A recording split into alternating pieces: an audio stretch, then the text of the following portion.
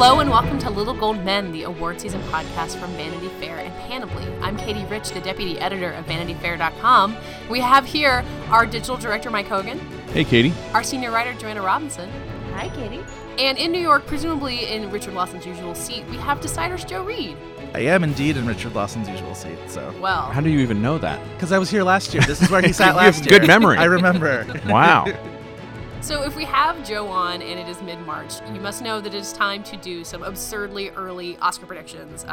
Joe is someone who we rely on every year to kind of take a look at what's ahead and figure things out for us when we are maybe incapable of looking beyond May. So we're going to go and look at the year ahead and predict what we think might win some Oscars this time next year. But first, we have to do our due diligence and go back to last year's episode where we did exactly this. Joe sat in that exact same seat, and we talked about what we thought would win Oscars this year. And I want to start maybe by reading a list of the titles that we did not mention at all during last year's pre-Oscar episode. Here we go. No mention of The Shape of Water, which was our Best Picture winner. Lady Bird, The Post, which in our defense had not started filming yet. The Florida Project, I, Tonya, All the Money in the World, which also had not started filming yet. Molly's Game, Disaster Artist, Blade Runner, or, in my true shame, we did not mention Get Out once, and it had been out in theaters for 2 weeks already. Yeah. Wow. Can we defend ourselves there? Well, in semi-defense, I think the Get Out thing, until we knew that they were going to actually campaign for it, there was probably not as much reason to think like it could be a possibility because, I mean, for me, until like we got that indication that like, oh, they're really going for it. Like, I think soon after we recorded that podcast, they started doing like those events in LA. Remember they had that thing where they like set up the house? They had like a tea party at the Universal backlot, yeah. And I'm pretty sure that happened after we recorded, and I think that was the indication that like, oh, they're really like in this for like the long game. And I think once you got that indication, then I think that's where it started popping up on people's lists, where something like The Shape of Water, I was like, I mean, Guillermo del Toro was coming off of Crimson Peak. It's not like it was that obvious that he was going to have this like Oscar contender on his hands. But we're learning that this Academy is different from the Academy of 5 years ago. But it's still very easy to sort of like assume the worst cynically and just say, oh, they'll never go for something like Get Out. Right, exactly. Or something as small as, Lady Bird, which I think if it was on anybody's radar last year was sort of like Sundance had already happened, but this sort of like Sundance-sized project from Greta Gerwig, who had just been like completely overlooked by the Academy last year for 20th Century Women, so it's not like anybody had any indication and Noah that like, Baumbach, they loved her. One after another has not really been accepted by the Academy. Yeah. So, I mean, not to like fully like make excuses for ourselves, but because we did have some doozies. God, I can't wait to get into the ones we did predict. So I was telling Katie that obviously my hands are clean because I wasn't on this episode last year, so I have nothing to be embarrassed by. Notice Richard's intelligence by not being here today. But I can't wait to make a fool of myself this week. But what was interesting, I was listening to the episode earlier this week, and what was interesting is how often you guys did say, well, we can't think of the typical things because the Academy is so different. But I think we were just like so fresh off of the Academy making this bold move in awarding Moonlight. Right. And we weren't sure how much of that was like a reaction to the election and stuff like that. And then a year later, I think we're seeing just more evidence that, this Academy is not going to behave like the Academy in the past, and we need to think outside the box a bit. Right. Yeah, what I thought was funny is how much we talked a little bit about Moonlight, and none of us had talked about it on the previous year's episode. And I think Richard was saying like he didn't know Moonlight existed until a few weeks before Telluride, and then Lady Bird followed almost the exact same pattern. Like it's an A24 movie, it showed up at Telluride, it got these raves and kind of made its way through award season. So I guess I'm assuming A24 will have an ace up its sleeve that we'll learn about in August, and will be the movie we talk about all of next year. They're pretty good about keeping their cards really close to the chest and then all of a sudden, unleashing these dynamos, which is exciting. It's exciting for anybody who follows the movies all year long as I do. So let's talk about some of the things we did call correctly. The first movie we talked about on last year's episode was Dunkirk. We kind of, Joe, I think you mentioned it, is like the thing that everyone was leading the conversations with. We all kind of thought maybe Nolan would finally get a Best Director nomination. Richard floated the possibility of Harry Styles getting an Oscar nomination, which sadly did not come to pass. But unfortunately. It is interesting looking at Dunkirk as something that was the year ahead favorite and kind of had that frontrunner status hanging around its neck the whole time. And I mean, I would say it panned out pretty well for Dunkirk, all things considered, even if it didn't wind up winning Best Picture. I mean, we've seen frontrunners do far worse. nobody really likes to be that movie that's out first because all of a sudden all the expectations are on you and there's nowhere to go but down, really. I mean, I always think of like Charlie Wilson's War way back when, where it's just like everybody thought that thing couldn't miss because it was Hanks and Mike Nichols and Julia Roberts and Aaron Sorkin. And so I feel like as a front runner with, nothing but knives out for it, from the other contenders, it could have done a lot worse. It got Nolan that Best Director nomination, which is a huge, had been a huge hurdle for him for so long. In terms of the things that we also called correctly, Joe, you pointed out Darkest Hour to us and said it might just only be an acting play for Gary Oldman, which turned out correct. We all got really excited about Ben Mendelsohn in it, and I just want to take a moment to say he deserved a better Oscar campaign. He was really good in that movie. He was really good in that movie. Stephen Dillane as well, I thought, were both really good in that movie. That was where Mike predicted maybe that he would be playing Hitler. Oh, right, because we didn't know who was playing who.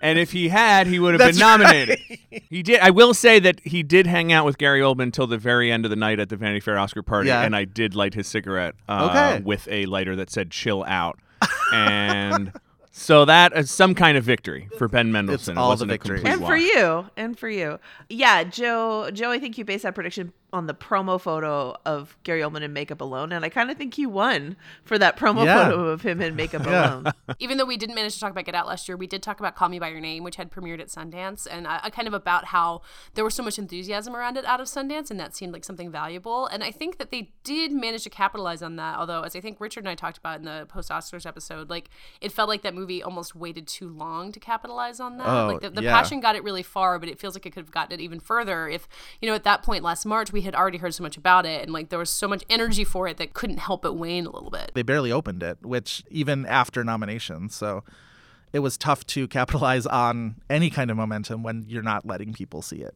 which is a shame. Yeah, I think you might have remembered me on this podcast whining that I hadn't seen it yet, and you guys were all talking about it because it refused to open in San Francisco, the game mecca of the United States. It was insane. Brilliant strategy. We also managed to talk about Mudbound a little bit, which Mike, you and Richard had seen at that point, and Joe, you were really excited about the idea of a Mary J. Blige supporting actress nomination. I think because at that point it seemed like such a crazy thing that might happen, but look, another correct prediction. I'll take him where I can get him, is what I will say about that. I think we were maybe anticipating Netflix being a little bit more of a power player than it wound up being. Like Mudbound did pretty well for itself, but that movie is so like straight down the line for Oscars, and then you get something like the Meyerowitz Stories or Okja that really didn't like stake a claim. Do we feel like Netflix, is it just kind of a slow build, or did they disappoint in the way they did this award season? I feel like going into last year, because of the failures for Beasts of No Nation, which was so hyped to be the big breakthrough for them, and then nothing happened in 2016. Mudbound getting what it got is a victory, just in fact that it pushed into the feature film categories at all, which there was real talk that there was going to be resistance to that from the establishment Academy voters. So the fact that that got proved wrong, in the categories outside Best Picture, it feels like now there's at least momentum where nobody's really talking about can Netflix break this glass ceiling? It doesn't really feel like that's a thing anymore. So in that respect, I think it's good. I think now it's what will be the Netflix Best Picture contender? And because they release so many movies and the level of quality varies so wildly, it's tough to tell. So it's not going to be the Cloverfield paradox, is what you're saying? I really don't think so. Yeah. Okay, one more correct call that we made. The very end of the episode, Richard brought up the title that he described as 3 Billboards Outside of Ebbing, Missouri, or Nebraska. He wasn't really sure at that point. And Joe, you suggested it could get Woody Harrelson the supporting actor nomination, which, right on. Yeah, I was very big on Woody Harrelson. Woody Harrelson, and I will admit Naomi Watts last year were my big supporting contenders, because I thought Naomi Watts being in, remember The Glass Castle? Remember talking about that movie at all? We definitely did.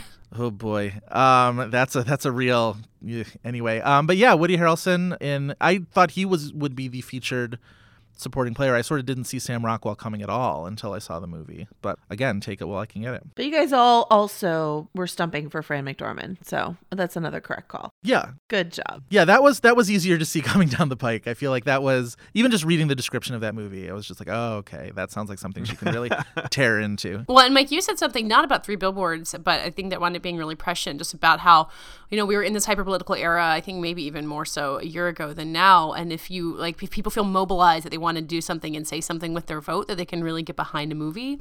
And I'm not really sure that wound up being the case for Shape of Water, the Best Picture winner, but I think, as we talked about, the Three Billboards narrative really got driven by that, and I think that's going to continue happening next year.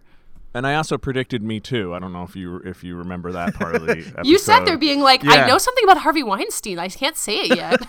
Thank God I did not know anything about Harvey Weinstein, actually. This will be the first time we do this kind of episode without considering like what strings will Harvey be pulling. In fact, I think last year and this upcoming year will be sort of motivated by a reaction to Harvey.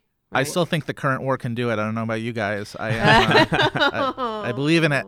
Well, I mean, on that topic, briefly, Harvey was famous for sort of like calling a congressional hearing anytime he had a movie that could somehow be remotely tied into a major topic. Yeah. And so we didn't see that this year, and we didn't see the sort of like mudslinging of years past. I think a lot of the Harvey acolytes were just decided to hold their fire because either they actually were glad to finally morally not have to do that, or because they thought it would look gross and they didn't want to be associated with it. One or the other. We'll find out this year which it was more of.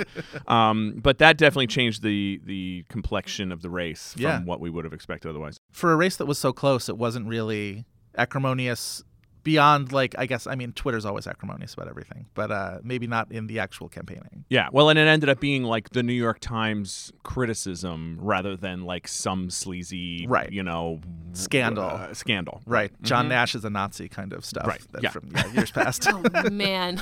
Remember those days? Yeah. Yeah, there's some good ones. We'll end our flashback by beating ourselves up a little bit and looking at our gun to our head Best Picture predictions. Joanna, you weren't on this episode. Did you wind up making an official prediction? I think I said that you would, and I can't remember if you actually did. Yeah, you threatened you were going to make me, and you never did. I'm clean. So you predicted Shape of Water, actually, Joanna. That's crazy. Wow, I'm pretty good. There's guys. no proof. Yeah, that's amazing. Good job. So Joe, you went with Detroit, which, as we discussed it in a good bit of detail, there was a lot of reason to believe in Detroit at that point. Yeah, I think I didn't pay enough attention to the release date. I think I was still thinking like, oh, they'll change that August release date once they know, like, once they have a handle on their campaign, they'll push that to the fall. And then they never did, and then it opened, and I was just like, oh, that was not a great call. But, again, looks good on paper, but it was not the movie to speak to the moment, let's say. No. I wound up going with Darkest Hour, kind of as a result of you convincing me, Joe. And I will take credit that I picked the only Best Picture nominee of all four of us. So that's pretty good. Points to me. I have no intention of repeating that this year because God knows you can't get that lucky twice. Richard, who is not here, went with Mary Magdalene, which A, was a Weinstein release, and B, isn't even coming out until this year. So, and also that trailer looks bad now, so yeah. Otherwise, great pick. Yeah. And Mike, you kind of got saddlebagged because Joe told us that Ready Player One was going to be a 2017 release and wound up coming out in like a week. So IMDb lied to me. I'm sorry, Mike. That's fine. Well, we'll see, but I think yeah. Well, you know what? I'm going to take from this the heartening thought that this whole thing isn't rigged and that the Academy isn't as much of a sort of mindless machine that we sometimes say it is, and that actually, like, you have to make good movies in order to get into the conversation. Yeah, that it's hard to predict is probably a point in the Academy's favor. Yeah. Here's the credit I'll give Mike before I give myself a little bit of credit as well, which is this. Mike's argument for Ready Player One is that he really felt like it was time for a genre movie to win Best Picture. He was saying specifically sci-fi, but like he was talking about genre, and I would say that Shape of Water is a genre film, like that we none of us would have expected in previous years to win Best Picture. So thank you very much for. I almost brought that up myself, and I thought surely one of these people will remember. I'm going to give Mike partial credit for that.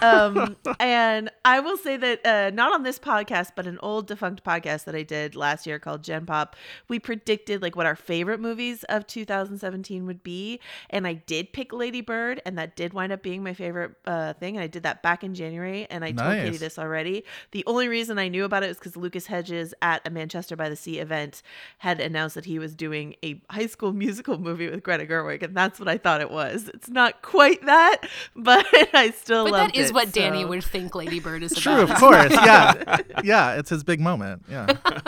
That's great. Well, Joe, on the topic of it being really hard to predict next year's Oscars, do you want to predict next year's Oscars? Yeah, let's do that.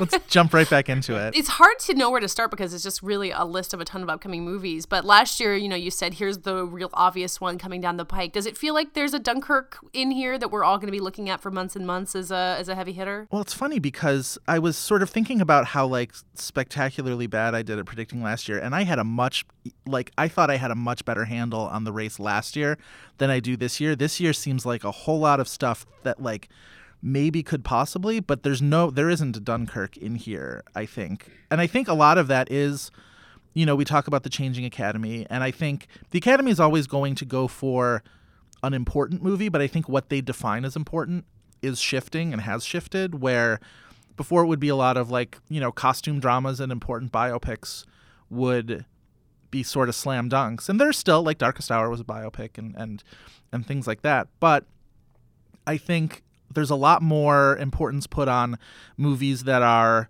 important now and in the moment. And I think the only thing, I said last year about Call Me By Your Name that it's important to have, it's almost like a bird in the hand is worth two in the bush, where if a movie has connected with people, that's so much better than thinking a movie will connect with people, which is why I feel like Black Panther, if not to be a front runner, but Black Panther as a nominee feels like a really good call right now, just because I feel like more than any other superhero movie, this one feels like there's some heft to it, there's some importance to it, and people are going to really stump for it. And Ryan Coogler has the the history as well. Yeah, Fruitvale Station and Creed were both movies that I feel like people think were, worthy enough to get nominations, and they didn't, and so there's a little bit of a, it's his time. Well, and a lot of people are annoyed that Wonder Woman didn't get nominated. Yeah. And a lot of people are annoyed that the ratings for the Oscars suck so badly. Yeah, that's another Even though thing. they talked about Black Panther as much as possible during the Oscars. They sure did. People to pay attention. They sure did, yeah. Yeah. I think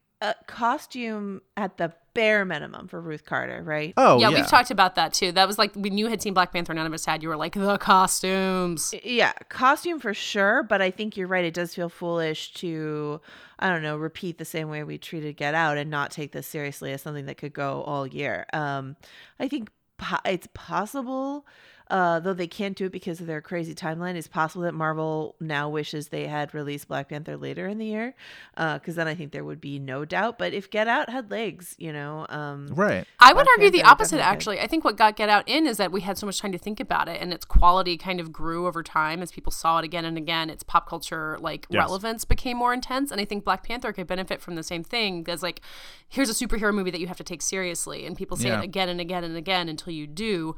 Though I still suspect that the Marvel bias and the idea that they're the big popular kids, they don't deserve a seat at the Oscars. I feel like that could hit it, even though, as you're saying, Joe, it's got a relevance way beyond that. Well, I don't anticipate that Infinity War, their big movie coming steals up the Oscar buzz. Will be no, but I don't think it'll be bad.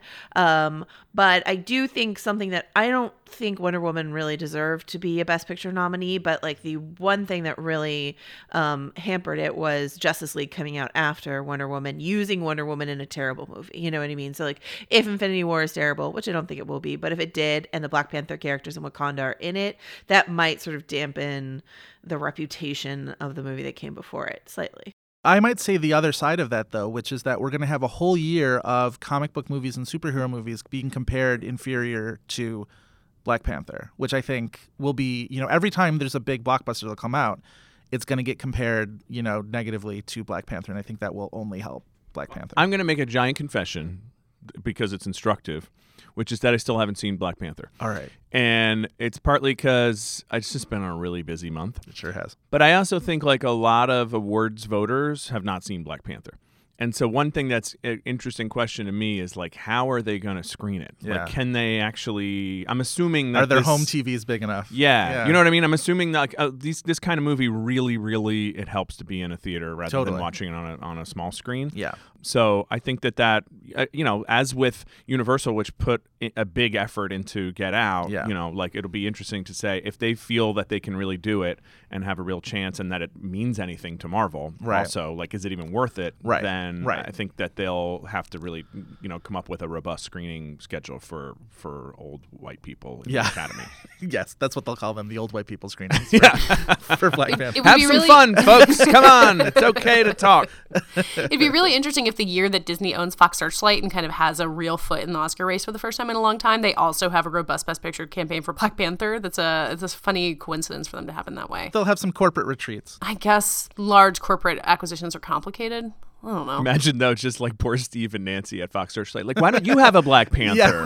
It's not that hard, guys.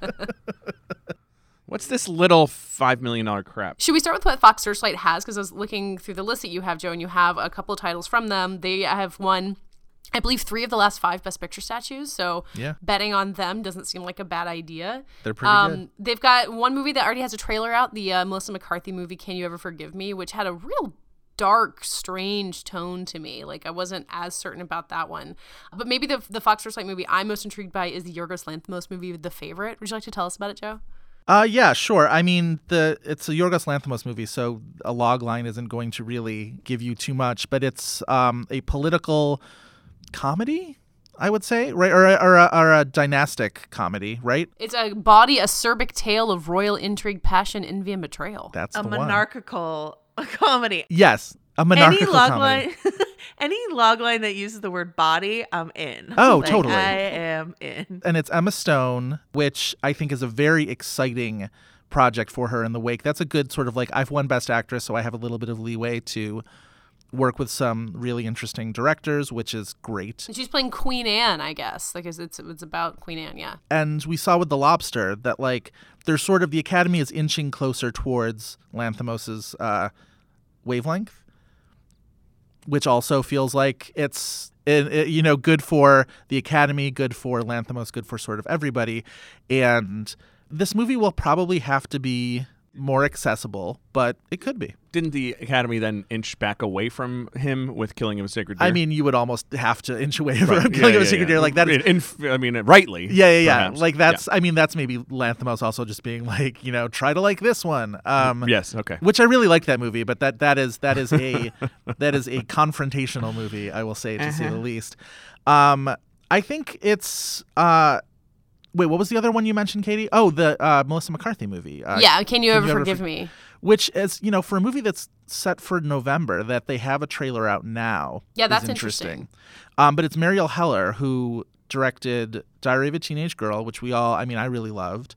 And that felt like the opening sort of statement of a director who would be going places, which is very cool. And I've been waiting ever since Bridesmaids, because McCarthy gets the rare, comedy acting nomination for Bridesmaids.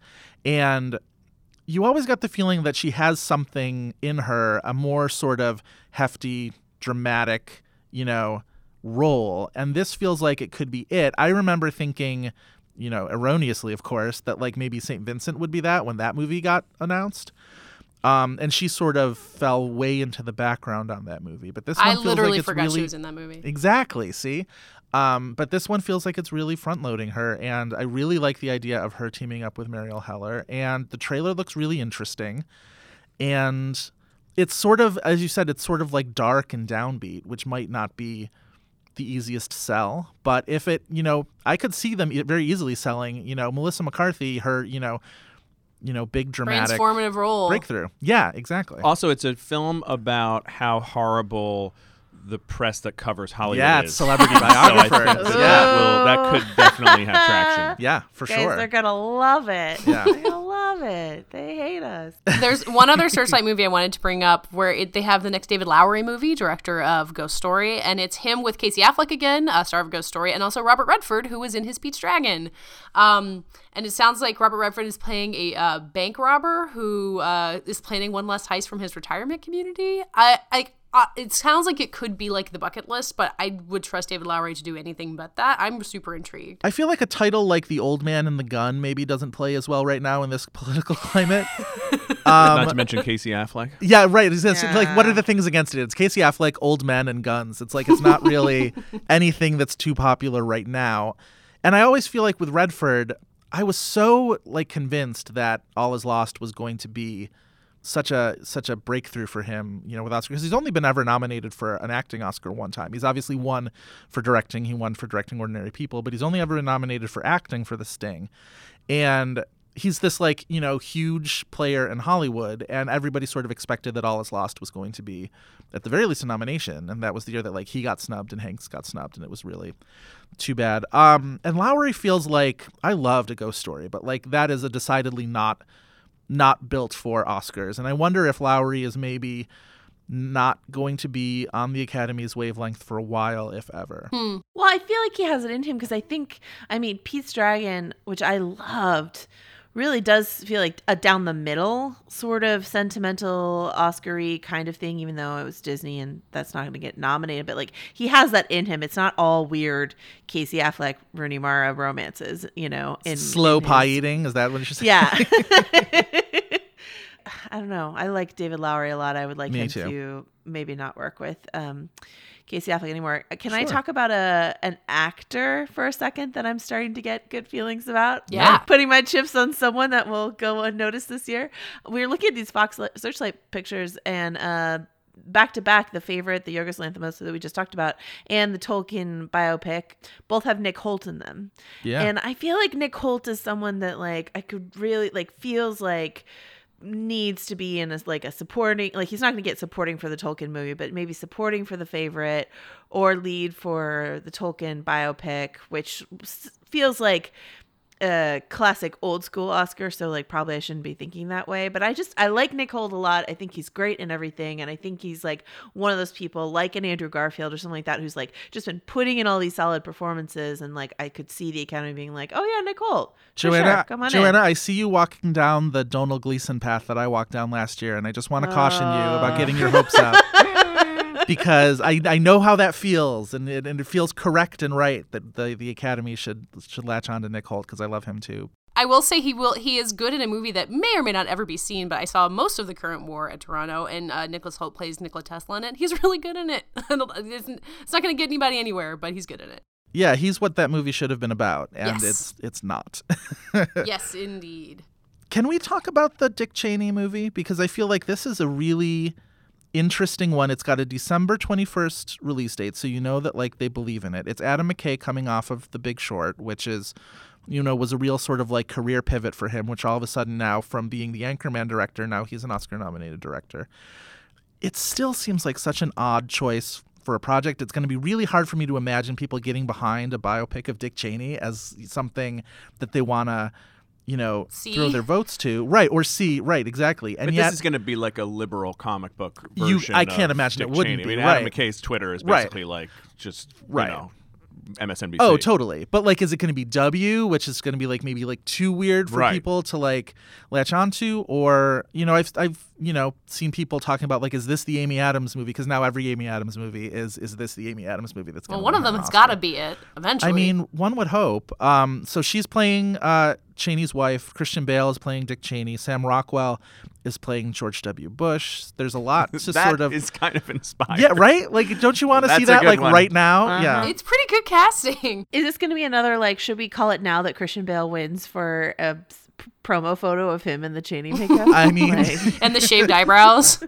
yeah. I mean, the makeup does look very good. yeah. It does. And Christian Bale's one of those guys who's like gonna gain the 40 pounds to play. You Oh, know. oh, absolutely. Nothing Christian Bale likes more than gaining or losing weight Yeah. for a role. Yeah. When is his heart going to explode? Is Oh God! Like honestly, though, yeah. I do feel like there's this strain of not really nostalgia for the Bush era, but kind of this like weird affection, being like, don't you just miss when like the people in power were corrupt in these predictable ways and things Right. that we could see, and like Our political enemies weren't like monsters. Yeah. yeah, it just feels like there's a way of looking looking back at this that could work as a contrast to the Trump era. But I agree, Joe, that like the idea of sitting down with Dick Cheney for 2 hours is just like, oh, can I do anything else? I can't say I'm not wildly intrigued to see it. Like if it were, playing right now, I'd be, you'd see like a cloud of Joe shape here, and I would just be off, seeing this movie. And we know from Adam McKay that it's going to be probably going to be kind of antic, right? It's not going to be ponderous. It's going to be like the crazy story of how Dick Cheney hijacked the government. Right. And by the way, for all the Trump craziness, like this motherfucker started two wars. Margot Robbie will be there back in the bathtub just sort of explaining Blackwater to you or something. Yes. I hope Selena Gomez is back at that poker table because I really liked all of that. I just wrote down the name Nicholas Hoult. I'm going to put it in a jar and save it and whisper to it every day with Donald Gleason's name on the. No, just kidding. I'm gonna do another one because the Untitled Dick Cheney project is Annapurna. I'm gonna go to another Annapurna project and say Creed 2. Not directed by Ryan Coogler. It's a Stephen Caple Jr. who's a director I'm unfamiliar with. He's done like some episodes of Blackish and stuff like that. But I don't know that I'm gonna put my chips on the movie. I don't know that I'm gonna put my chips on the director. But Michael B. Jordan, right? B. Like I feel like the Academy's gonna be like, yeah, we messed up not nominating him for the first one. So like here, provided the movie is good at all. Or does this go the way of like, to leap Sylvester Stallone things from like First Blood to Rambo? Right. Yeah. It depends on what they're trying to do with the Creed franchise now, it's always the Rocky franchise. Yeah, it's so rare for a sequel to hit with the Academy when the original didn't, that feels like an obstacle. But Michael B. Jordan certainly is cresting in terms of, popularity and notoriety, and it feels like it's his time. His Fahrenheit 451 is just on HBO, right? I couldn't remember if that was on Netflix or... I believe that's right. Yeah. But if he gets nominated for this, if he gets nominated for Creed 2, which admittedly has Dolph Lundgren in it, so I don't know what to tell you. But like if he gets nominated for Creed 2, classic Oscar bait, Dolph Lundgren. Yeah. That will really also be a nomination for Black Panther, right? Oh, sure. Yeah, of course. Yeah. You can see that adding up. Maybe just give it to him for Black Panther. I was going to say, just campaign him for Black Panther and supporting. I would absolutely vote for him. Oh, he's so good. I would too. Can I bring up two titles that I am going to apologize now that I will get confused between now and whenever they come out, and I can tell them apart? We have Boy Erased with Lucas Hedges, and we have Beautiful Boy with Timothée Chalamet. It's the Battle of the Ladybird Boyfriends, and I'm never going to remember which one is which. It's true. Lucas Hedges is being sent to gay conversion therapy, and Timothée Chalamet is on drugs, I feel like is how we have to... Well, if you read Beautiful Boy, which is a really harrowing book, I think that will... It's a memoir, yes. That will stick with you. Yeah, it's a memoir of a Bay Area kid named Nick Sheff, and his dad, David Sheff, wrote the book, and they're both authors, and I've seen them do a lot of speaking engagements. Nick Sheff actually wrote an essay for us last year around 13 Reasons Why about his suicide attempt, because he was one of the writers on 13 Reasons Why. He wrote this really gripping, harrowing like essay for us on like why he thought anyway, I'm off topic. Point being, read the books and I won't get them confused. Well, read the memoirs, but also like in terms of campaigning, David and Nick Sheff have been going around talking about these awful things that happened in their own lives. They are like affluent, intelligent men from the Bay Area, but have been talking about these like really grimy things that have happened to them, in their lives as father and son. And I think if anyone is like well poised to sort of put their life on the line for an Oscar campaign, it would be the Sheff family. My understanding is Plan B, I think we've even talked about this, is very confident in Timothy for that movie. And so we could see a repeat of Timothy against an older actor with a lot of makeup. Yeah, that's actually not bad. That's an interesting narrative in and of itself. And it's of course from the director of The Broken Circle Breakdown, which was an Oscar-nominated foreign language film, Felix van Groningen. I'm gonna mess up pronouncing that name maybe, which also is intriguing. Oh wait, but real quick on Beautiful Boy, he's opposite Steve Carell as his dad, who, let's not forget, got a Golden Globe nomination for Battle of the Sexes, in which I had such a hard time watching him, but he got a nomination for Foxcatcher. He's definitely in the mix with all these things, and I really look forward to the idea of him going a little less high key in something like this. He's got a couple movies this year too. He's got Beautiful Boy, which is a huge, Beatty kind of a role, and then he's the lead in the Robert Zemeckis movie, The Women of Marwen, which is an adaptation of the 2010 documentary Marwen Call, which was also like won a bunch of like Sundance and South by Southwest awards and things like that. And that is, it's tough to say exactly what it's going to be about because Zemeckis has said that he's going to really like, really adapt it. But it's about there's going to be a lot of technology in it somewhere. Yeah, it's this guy who got beat up real bad, and he decided to cope with it by staging these like elaborate sort of dioramas of this World War II, essentially like storyline. And I guess Zemeckis, the last time he adapted the story that was big in a documentary was The Walk, and that didn't turn out super well. But it's an interesting project for sure. And, it's another sort of big meaty role for Carell. Yeah. Okay, so Boy Erased, the other one. Yes, the other one. Lucas Hedges, Joel Edgerton directing, which, like, if you saw The Gift, like, he's a good director. Joel Edgerton has a good track record. Like, it's the guy who was in The Great Gatsby. Yeah, he sort of gets like laughed off for being kind of, a gruff, mumbly sort of third lead or whatever in movies with a lot of guys in it. But, The Gift really showed me a lot in terms of what he can do as a director. It's Hedges, and his parents are played by Nicole Kidman and Russell Crowe, which, that's pretty cool. I don't know. Yeah. I feel like that's Australia, pretty high represent. profile. Yeah, he told her not to cry in her Oscar speech, and she cried anyway. So that's my main Nicole Kidman, Russell Crowe touchstone. But I mean, Lucas Hedges is really, like, his career is really on an upswing, and he's one of the more exciting younger actors out there. So I'm really excited to see what he does with this.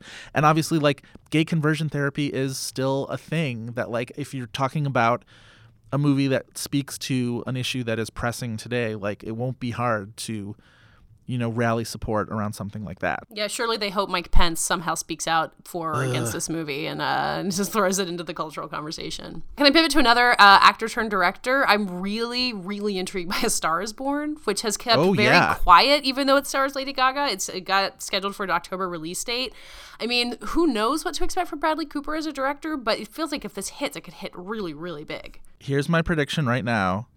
Golden Globe nominations for Bradley Cooper and Stephanie Germanotta, a.k.a. Lady Gaga. Like, that feels like, definitely. Write that down in stone, right? This was like when Into the Woods was coming out, and I was like, Emily Blunt for Golden Globe nominee. Like, it's just going to happen. Well, Emily Blunt gets a Golden Globe nomination for Leaving Her House. 100%, that is true. Here is another thing I'm writing on a piece of paper, and actually I wrote it on VF.com when this project was announced.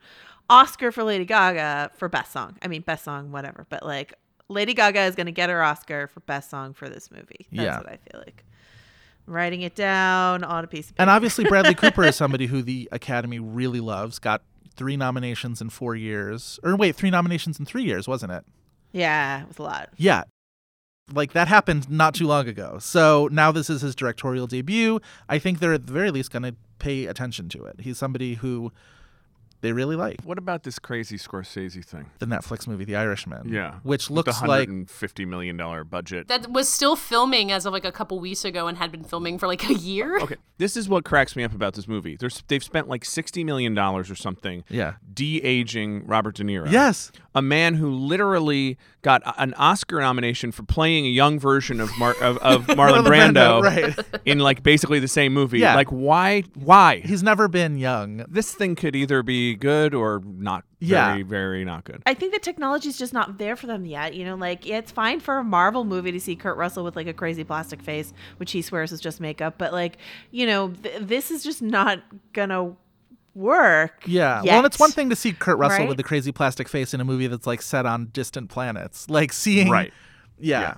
But yeah, this has all the makings of.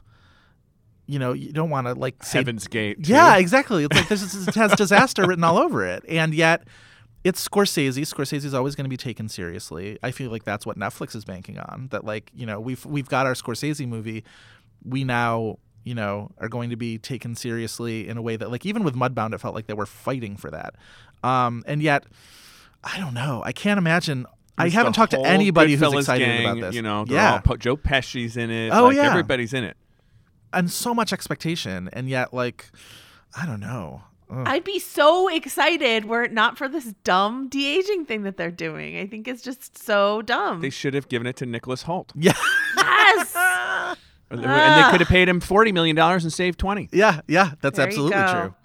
There you go. Should we look at what else Netflix has? Like, just on the list that you've got, Joe, I see they have J.C. Chandor's Triple Frontier, which, as we were discussing, has had, like, seemingly every actor in it before it actually started filming. Yeah, I would be surprised if that movie made it out this year, but, like, who knows? Because that project has been bounced around like crazy. And maybe now that, you know, Netflix is on board. Netflix took over for Paramount, I'm pretty sure was the case there. And they, like, totally revamped the cast, sent them all onto a beach and gave them all back tattoos or whatever, from what I understand.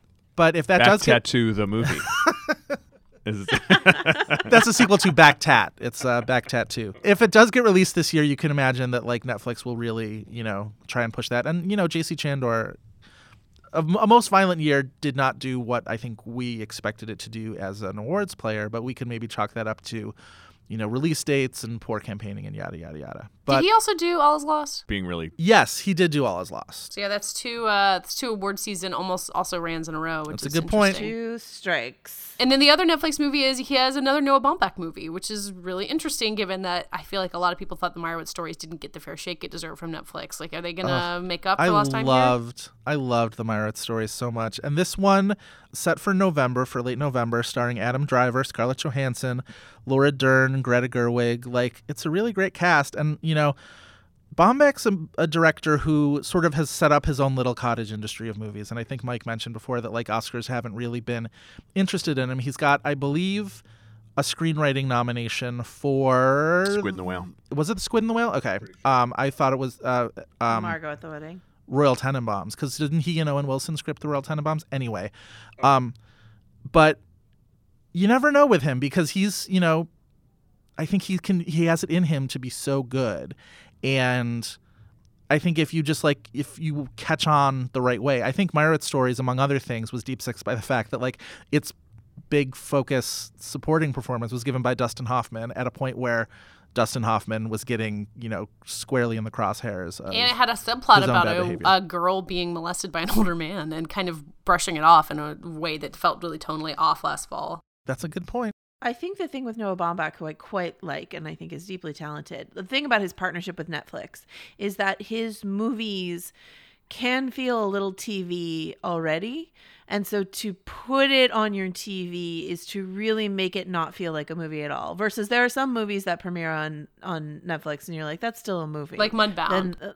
Yeah, you know, whereas, yeah, I think the Meyerowitz Stories, at least, I liked it so much. I watched it and Mudbound, like, I think right around the same time. And it felt like so TV to me. I personally think Meyerowitz Stories was a miss for him and that he'll do better the next time if he makes a better movie, personally.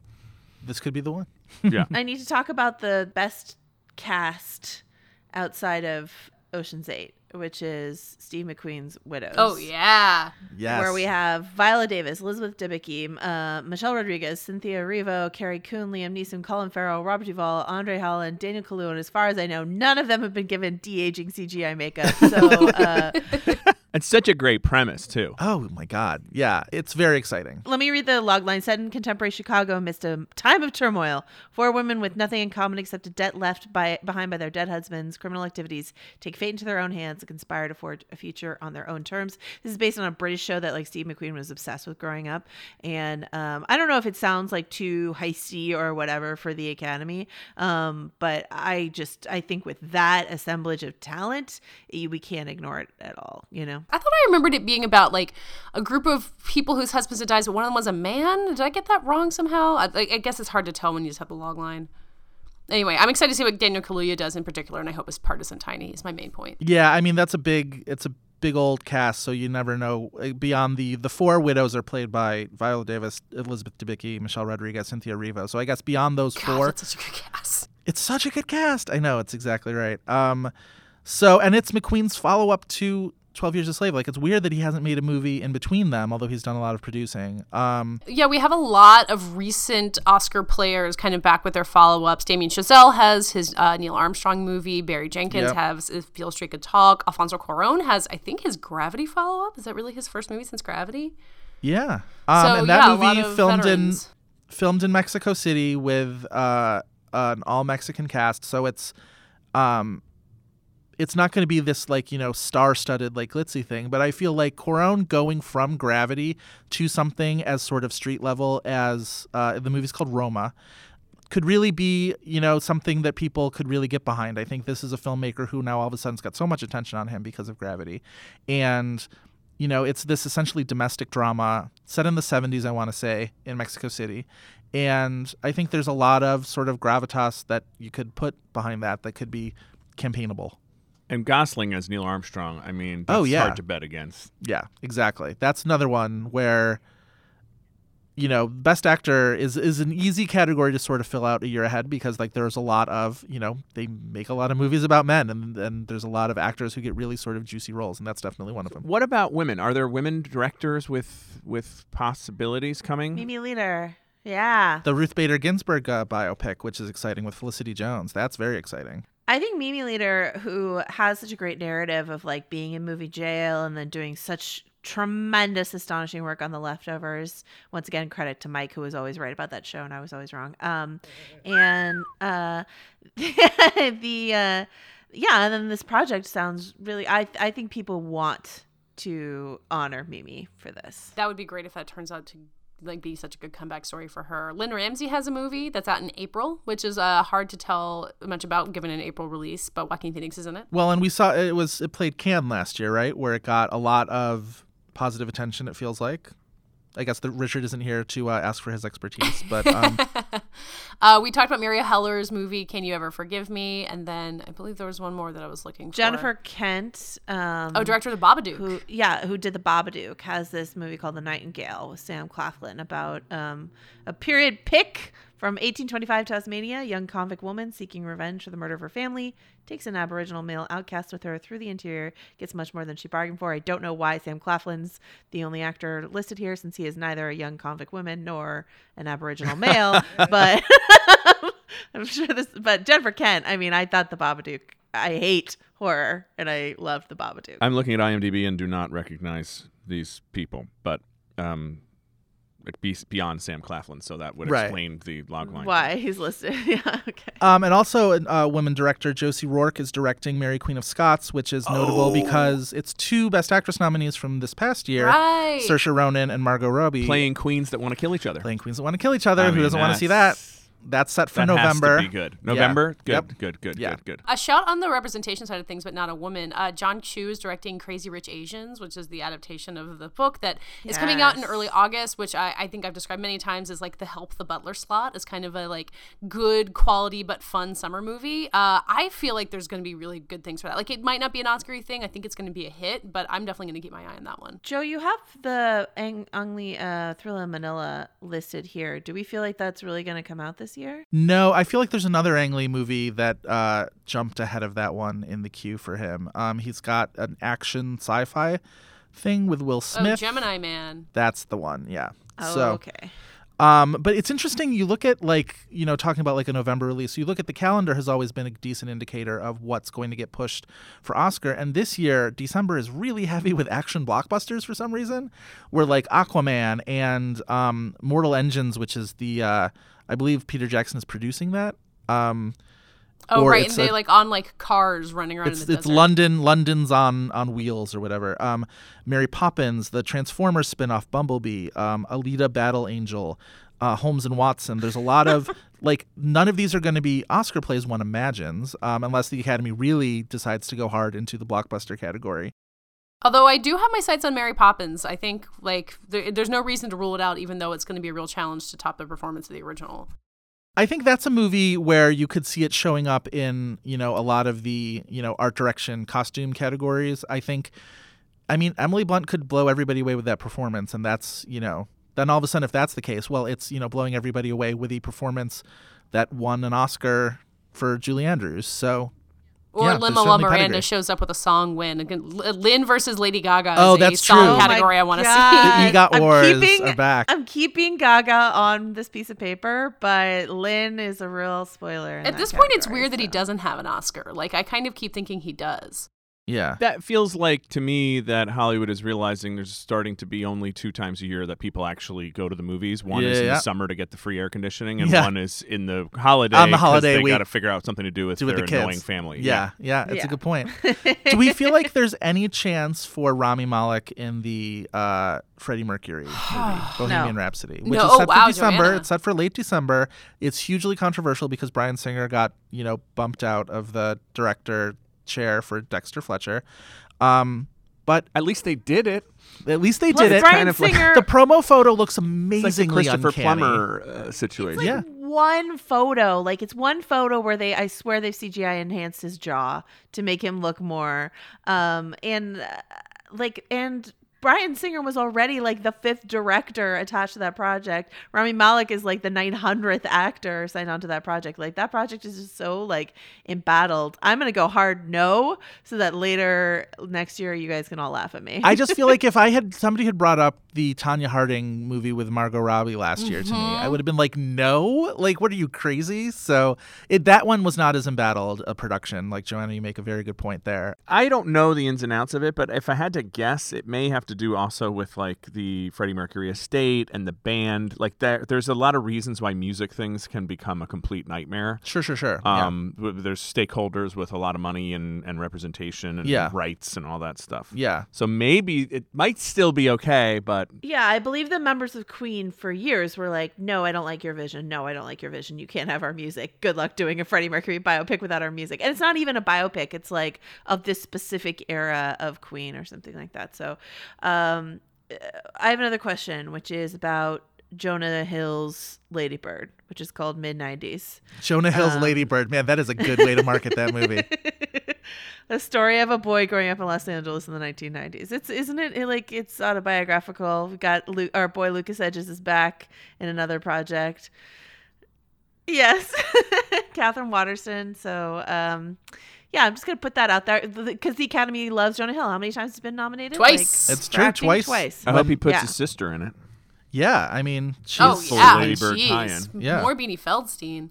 I want to go back to biopic pictures for a second, and the movie that I don't think any of us knew about till yesterday, Judy, the Judy Garland biopic with Renee Zellweger and this picture show for free. It's filming now, so it might not come out this year, but I don't know. Keep an eye on it. It's really hard to know just from a photo, but she does look like Judy Garland. I can see that one sort of like showing up at one of the fall festivals, being like, "Surprise, it's finished!" And I feel like we're ready for a Renee Zellweger comeback, right? I feel like we're in a good place for that. I think right of that now. move is the Still Alice, where you just show up at a festival and you're like, oh, this is good. And then the actress like runs the whole table the rest of the season. I believe that it has already been branded the Renaissance. It's right there for you. I am super ready for it. I just, once again, I am just deeply skeptical of like biopic photos, like one still shot, and I'm like, yeah, she does look like Judy Garland in that photo, but like, does she sound like Judy Garland? Like, I assume they have original to audio? dub her. I can't. Like, that's the hard part I have imagining. And I've seen Judy Davis play Judy Garland. Judy Davis is perfect as Judy Garland. So like Renee, I don't know. Good luck to you. I like you a lot. I have 3 really quick Best Actress possibilities that I want to throw out there to you guys. One is Cate Blanchett in the Richard Linklater movie Where'd You Go, Bernadette? One is... love that book. Yeah, see, based on a book everybody really loves. Linklater with actresses is interesting because everybody sort of thinks of him as this like very like boy director, but like the Before Sunrise, Sunset movies like were such a great showcase for Julie Delpy. There's Julianne Moore in the American remake of Gloria by Sebastian Lelio's remaking his own movie. That won Paulina Garcia Best Actress Award from the Berlin Film Festival, so like it's a really good role. And Taraji P. Henson in a movie called The Best of Enemies, where she plays a sort of civil rights crusader up against the Ku Klux Klan, who was represented by Sam Rockwell in that movie. Hey, that guy's everywhere, playing racists. Oh, Sam.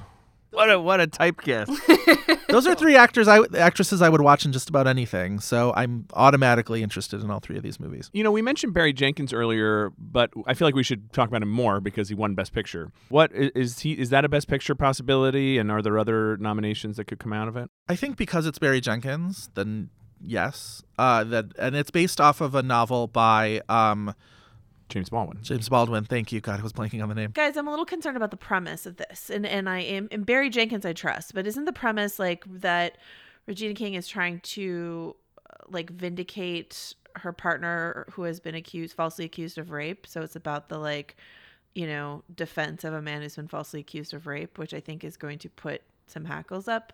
Am I misremembering what this is about? I believe that sounds correct as a log line. I think this could be the way to get every man in the Academy to vote for the movie, actually. Yeah. Yeah.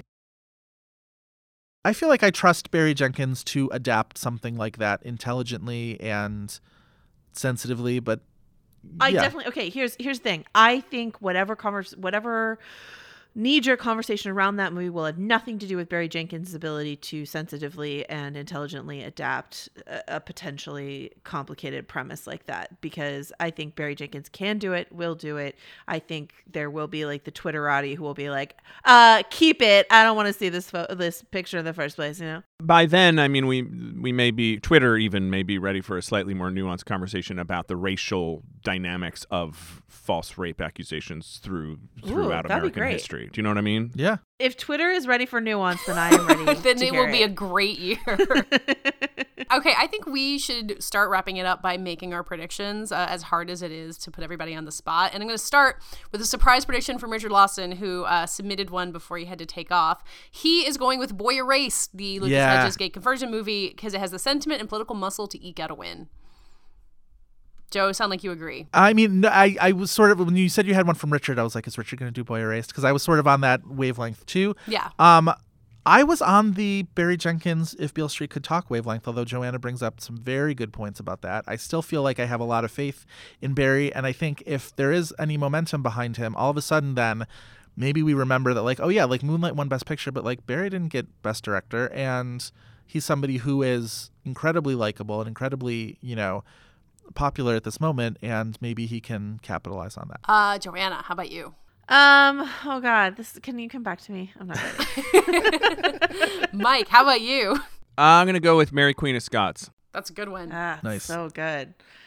Oh God, it's my turn now. Oh, whatever I say is just going to be a guess. It's literally all of this is a guess. Yep, that's all we're doing. All of these movies may get pushed to next year for all we know. We talked about this before we started recording about Hometown Pride or whatever. I guess I'll go with Beautiful Boy. Beautiful Boy.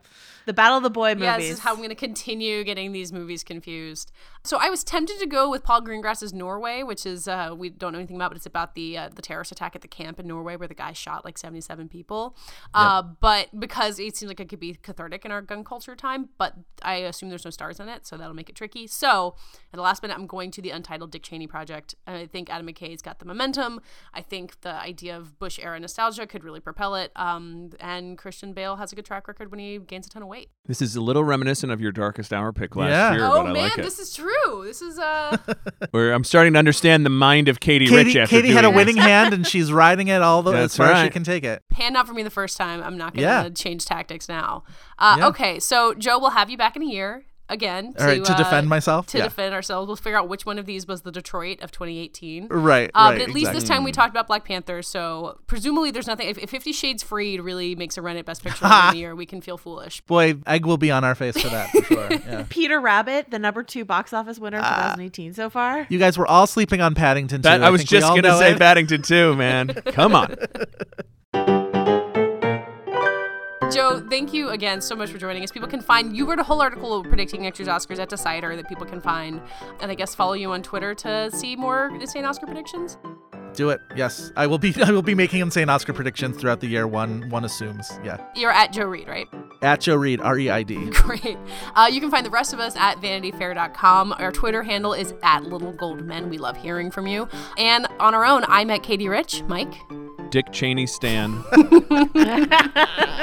you think that's not taken? You don't have to add a number to it or anything? I think that's probably free. And Joanna? Joe wrote this. And Richard is at Rylaws. He's off promoting his book, which you should go buy, as always. Yes. And leave us reviews on Apple Podcasts. Again, we appreciate it. It helps us find new listeners.